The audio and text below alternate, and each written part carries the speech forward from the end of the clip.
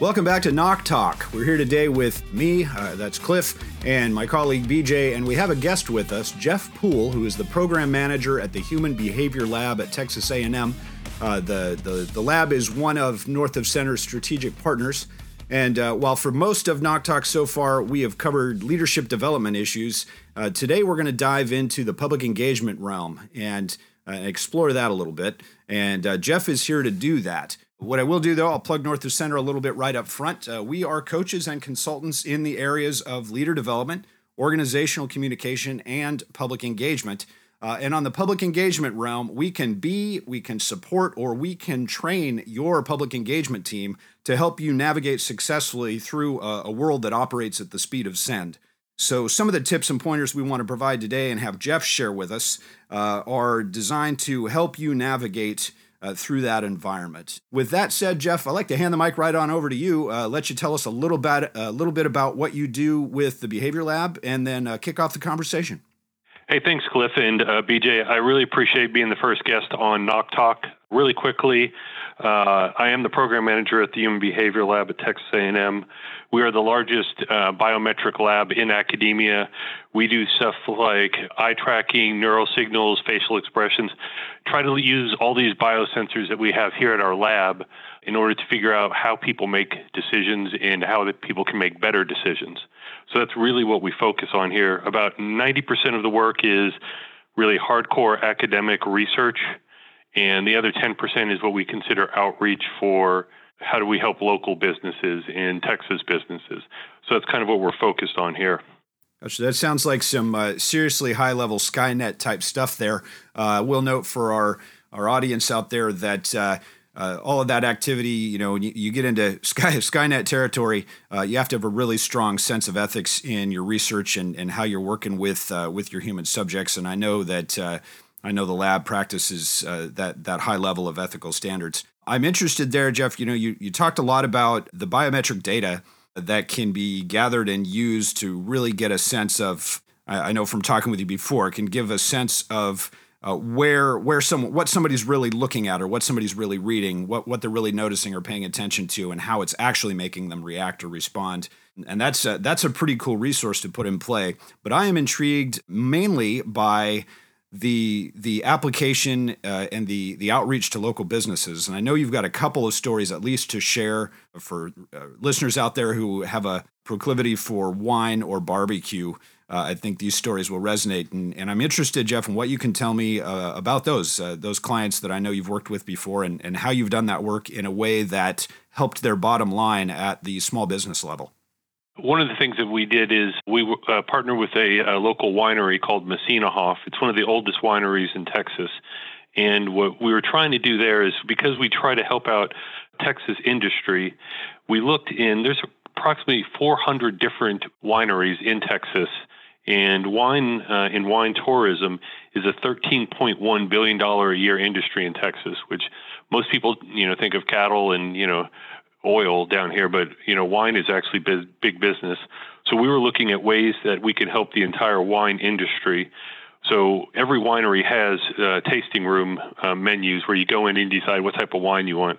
Well, we wanted to see, is there a best practice for that?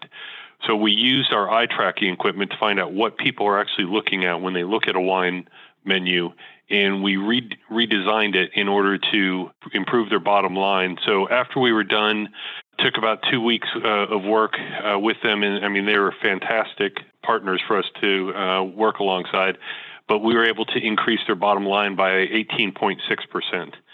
And that is, we didn't increase prices, we didn't change the menu and make it more expensive, we didn't add any, pass along anything to the customer. We just literally, by moving things around to where we has a better design, a better flow, better font even, we were able to get 18.6% increase. So that was one case. And another is a place called 1775 Texas Barbecue, or Texas Pit Barbecue.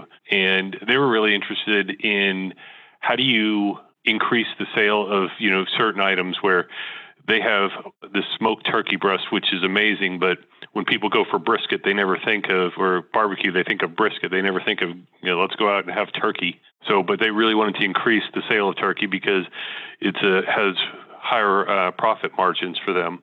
So we redesigned their menu, and it was literally turkey was at the kind of buried in the middle of their menu, and we added it to the top item on their menu, and they saw, I believe, about a 30% increase in turkey sales just by where we placed it on the menu. So those are a couple of the outreach projects that we've been working on. Those examples, those resonate with me, and they take me right to the first time in this podcast that I'm going to mention communication-based leadership, which is the framework that we use here at NOC, no matter what work we're doing, whether we're coaching a leader, building a team, or helping an organization with their public outreach and public engagement. We start with some essential questions, and one of those essential questions is, who are you communicating with? Do you understand those folks? And the resources and assets and skills that you have at the research lab there are a powerful tool for helping do that. You provided some fantastic examples there of just getting a sense way down deep there of what are their clients looking at, what are they reading, what's drawing their interest on a menu, and how simple that activity can be to put the right thing at the right place where your client or customer is seeing it, and you're communicating with them in the way you intend to, which is what I take. One of the things I take away from those examples is that a menu is a communication tool. And what you helped them do was refine that tool so that it was working more effectively to improve that communication and that interaction with their clients. And I'll touch there on one of the other essential questions of communication-based leadership we hit, which is, what's your goal? What's your desired outcome? And in business terms, that's usually a financial goal. You want to hit a certain number. You have to make a certain number of dollars. But in the communication goals, those are about people and getting people to think, feel, believe a certain thing, certainly doing it in an ethical way. You get to the financial bottom line by getting to know the people you're communicating with and communicating with them effectively so that you get them to do the thing you're hoping that they will do. And so two fantastic examples there. Another thing we've talked about, Jeff, in the past along the lines of this kind of thing is the carry-on of, you get the menu, you get the new boost of revenue going from that simple shift in how your menu is designed. But what else can you do, and what other examples have you experienced so far in helping those businesses improve public awareness more broadly? So you get somebody into your restaurant to look at the menu. That's one thing, but you've done some work as well when it comes to community outreach to get people in to look at the menu in the first place. I'm interested to hear some of that story, especially about the barbecue. Well, I mean, when you work with local businesses, a lot of their bread and butter is the local community and working with the local community. So if you're a restaurant, you're not needing to do national coverage. What you're looking for is local coverage. It's great if you're, a restaurant down here in Texas, but it does no good to have it, the people to talk about you up in New York City. So what we were shooting for is, how do you get more people into their restaurant? So what we did is we contacted one of the local TV stations just to say, hey, this is one of the best barbecue places we've eaten at. Why don't you give it a try?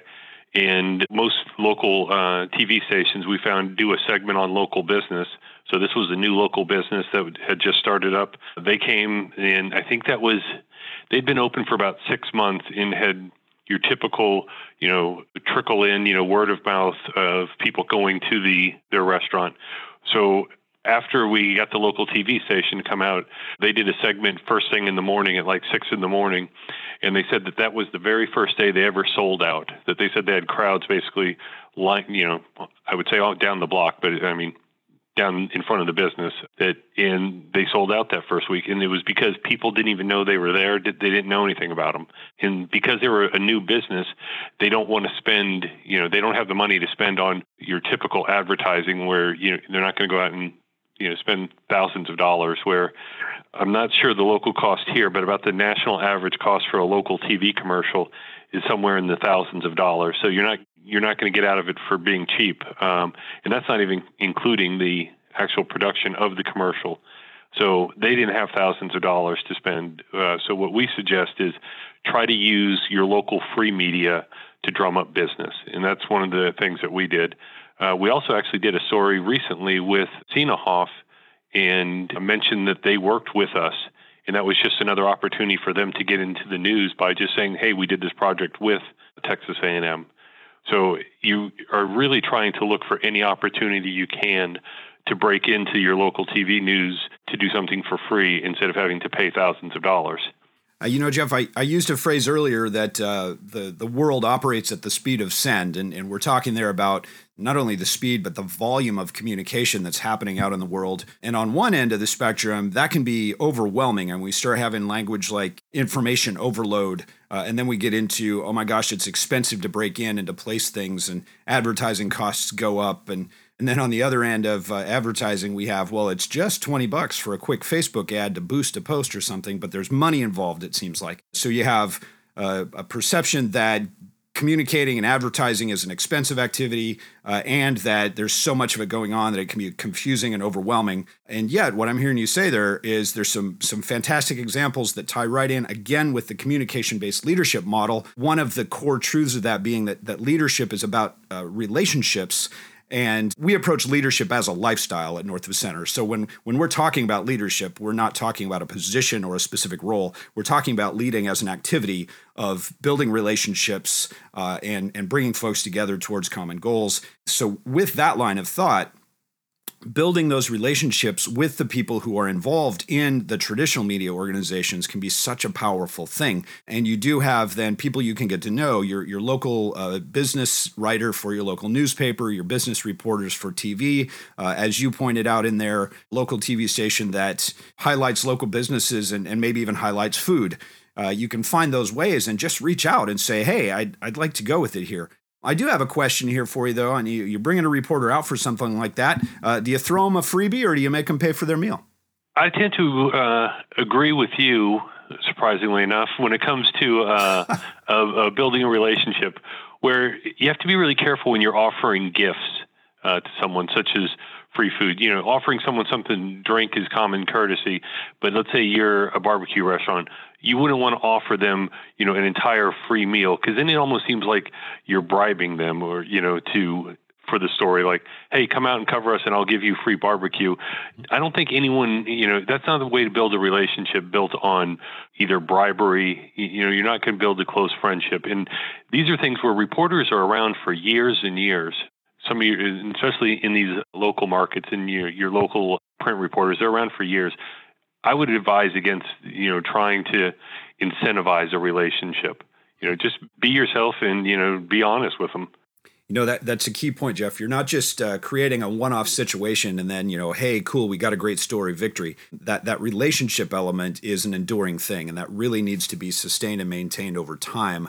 Not only so that you can continue to get the positive out of it, but because at some point something bad could happen. You could have a client complaint, or you could have we had a bakery out here in Portland, tell the brief story. I think it was a Fat Cupcake, and they had a really terrific cupcake for a couple of years, if I remember right. It was, I think, a white cake with an Oreo cookie center, and President Obama at one point had said that he really liked those flavors, so they named that cupcake the Obama.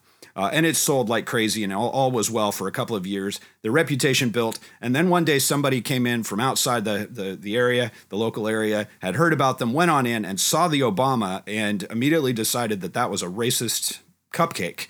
And I don't want to get into the bigger picture of race and people choosing to be offended or not and that sort of thing. The heart of this is that particular customer raised the issue at the counter, didn't get a response that they wanted, arguably because the folks at the counter were caught flat-footed going, wait, what? But then that person went out and put up a Yelp review and talked about what she perceived had happened.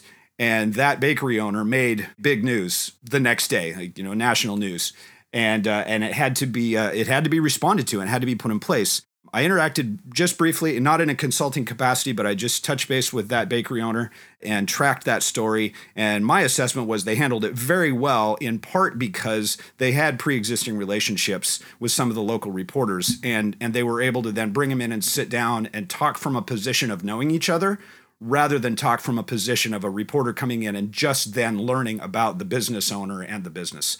So that sustained relationship is a very powerful thing. I would say that is key, that they didn't meet the first time. And I think that's the reason why you want to do your public engagement, when times are great. Because if you're waiting to do it in times of a crisis, that's the wrong time to get to meet your local reporter, because he doesn't know you from Adam and he doesn't owe you anything. Sure. Where at least if you have a pre-existing relationship, they at least owe as common courtesy, they at least owe you a chance for you to explain yourself. Yeah, in fairness, it's a very natural human thing that if, say, a reporter, they're people and they're coming into this situation for what is a controversial story.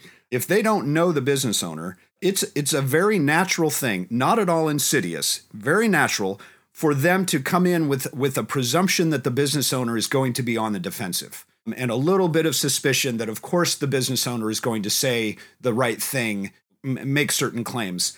The credibility that gets established by building a relationship over time is the thing that can help in that case. And I want to be clear here for any of the folks out there that may find themselves in a bad spot like that. You cannot build a reservoir of goodwill that overrides a bad thing. If you mess up and do something, you're still going to have to own it and deal with it and face it. But the process of dealing with it is much easier if you were working with reporters with whom you've built a relationship over time and you know them on a human level, because that it breaks down that first truth problem of a reporter coming into an area fresh and just then trying to get oriented. They're working on deadline and they're going to gather what information they can in the time they have. If you've built a relationship that exists and has for a long time, they come in for that story. They're on the same deadline, but they're drawing from perspective and information that they have been forming and gathering and shaping for a longer period. They're not just stepping in, doing the story, and getting out. Point there being, you can't just build a reservoir of goodwill, keep doing good things over and over, and then expect that you can do a bad thing or have a mistake happen and just sort of blow it off because everybody, no, that's really a good guy. But you make the dealing with that crisis an easier process by building a solid relationship. My thought is that this shows you, every business has to be prepared for, worst case scenarios nowadays, where what is the attack on your reputation, and did something go wrong? You have to have a plan for that, and business owners are asked, are they their own accountant? No, they hire an accountant who's an expert for that. They hire people that are experts to help them in their business. This is one of those where, working for this lab, we're not really outside consultants. We work with people, and yes, we're willing to help. But this is a time that we would suggest that don't try to go into a crisis blind and on your own. You have to have a plan for these things. And, working with someone like you, that would be a good step. You have to be, it's like having insurance. It's something you have to have.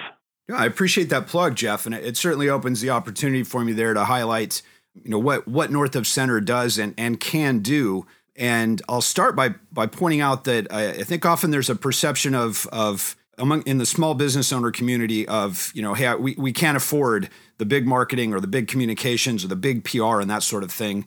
Frankly, that's exactly the kind of business that I would want to be working for and working with. I want to help new businesses and business owners succeed. And we can certainly, as our team, we can be a crisis communication response team. I've done 20 years of that where, I could come into work thinking I was going to do one thing and then that afternoon get a phone call saying that a helicopter had crashed or somebody had been arrested out in town or whatnot. And for context to the listeners who don't know, I was a Marine Corps public affairs officer for 20 plus years. So I've got the crisis communication experience. But what I really love to do is get out with a local business and help them do the planning in advance. I would much rather help teach people how to do that plan and do that planning, teach them the thought process. And again, we use what we call the communication-based leadership framework to do that planning and then have a plan in place.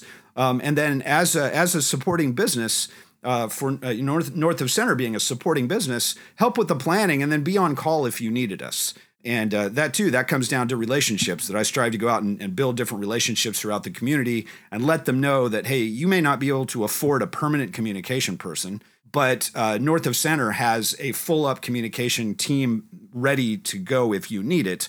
And if we build a relationship in advance, teach you some basics in advance, give you a plan in place, you may well be able to execute some of that plan on your own and resolve the issue. And then in that plan, you could have a point where you say, this is the if-then go-to North of Center trigger, in a sense.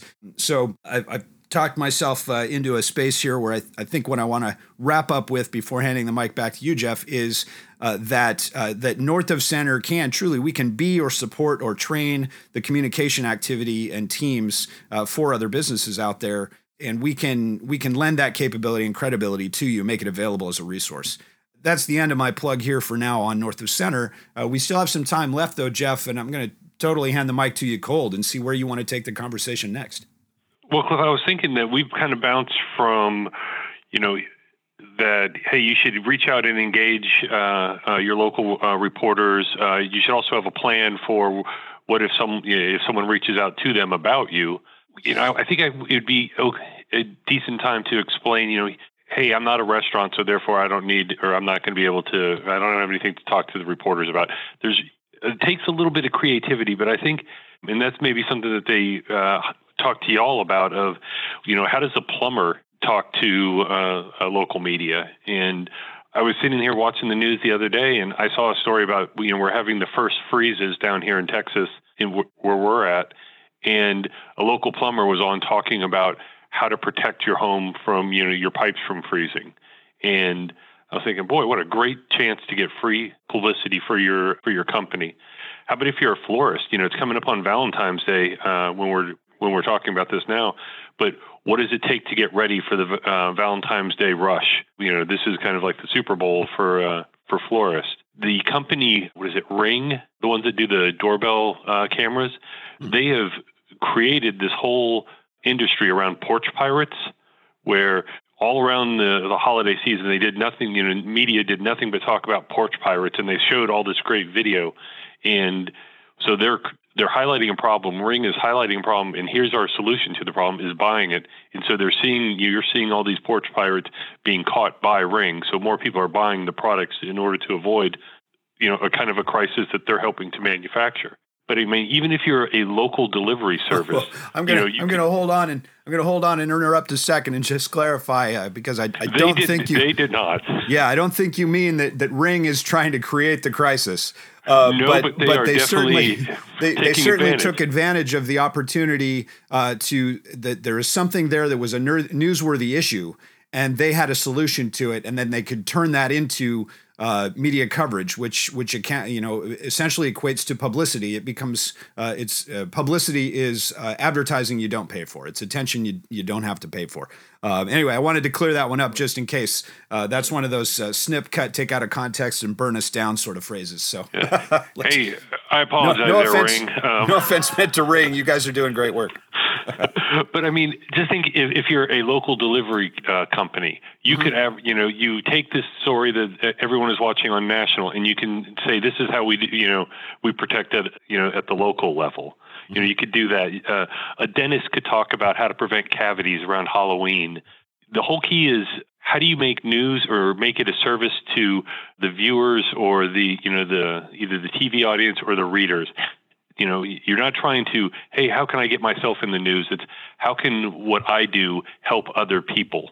Because that's really what local newspapers and local TV shows are trying to do is help their local viewers or audience.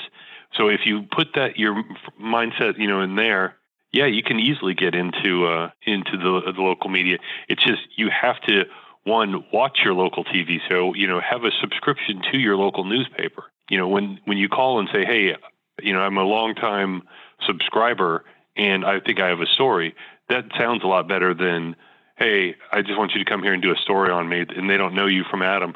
Mm-hmm. Participating in the process, definitely gives you points. One of those obvious bits in there that if you get a news story, especially once it gets out there on the web, whether it's a print story or a video clip or something, that becomes something that then you can very easily then click, pop, bounce through your own social media platforms and get an expanded punch out of that activity. So that's one type of follow-up activity.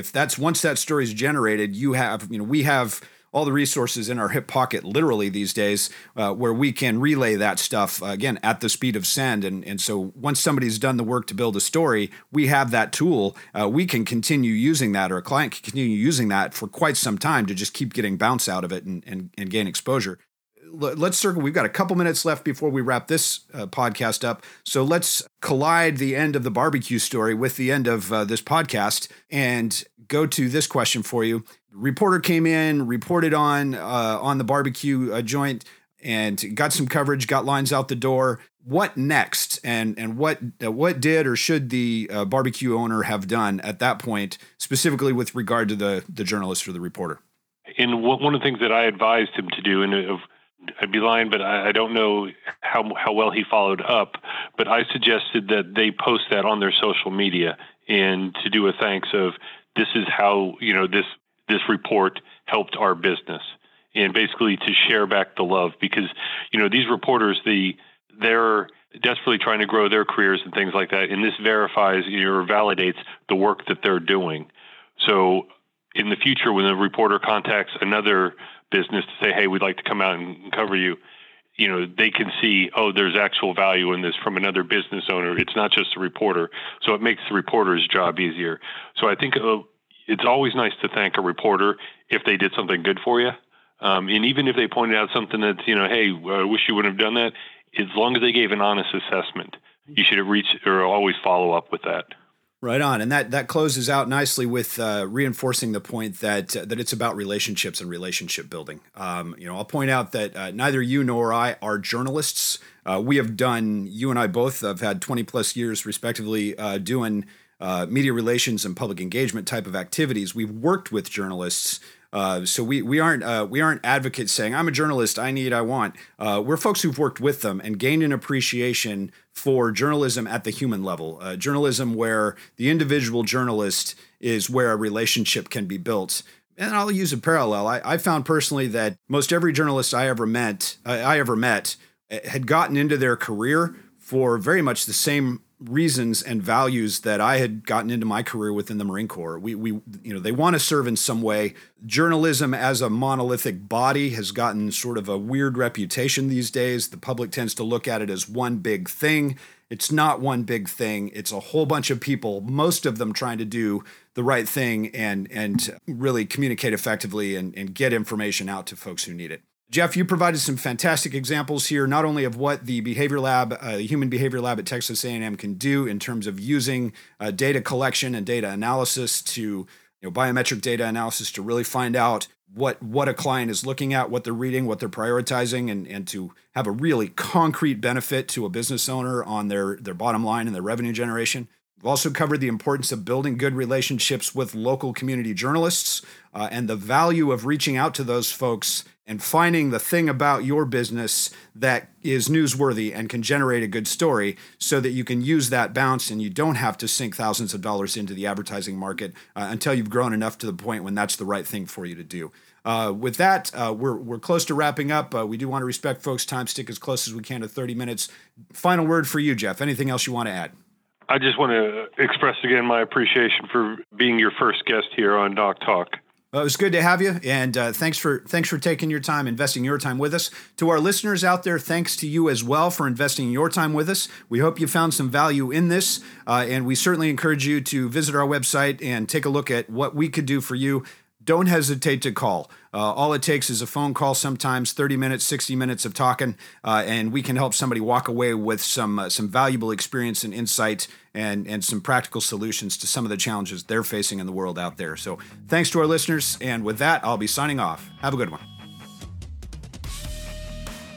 If you enjoyed this episode of Knock Talk, please recommend us to friends and colleagues who may also find these discussions helpful.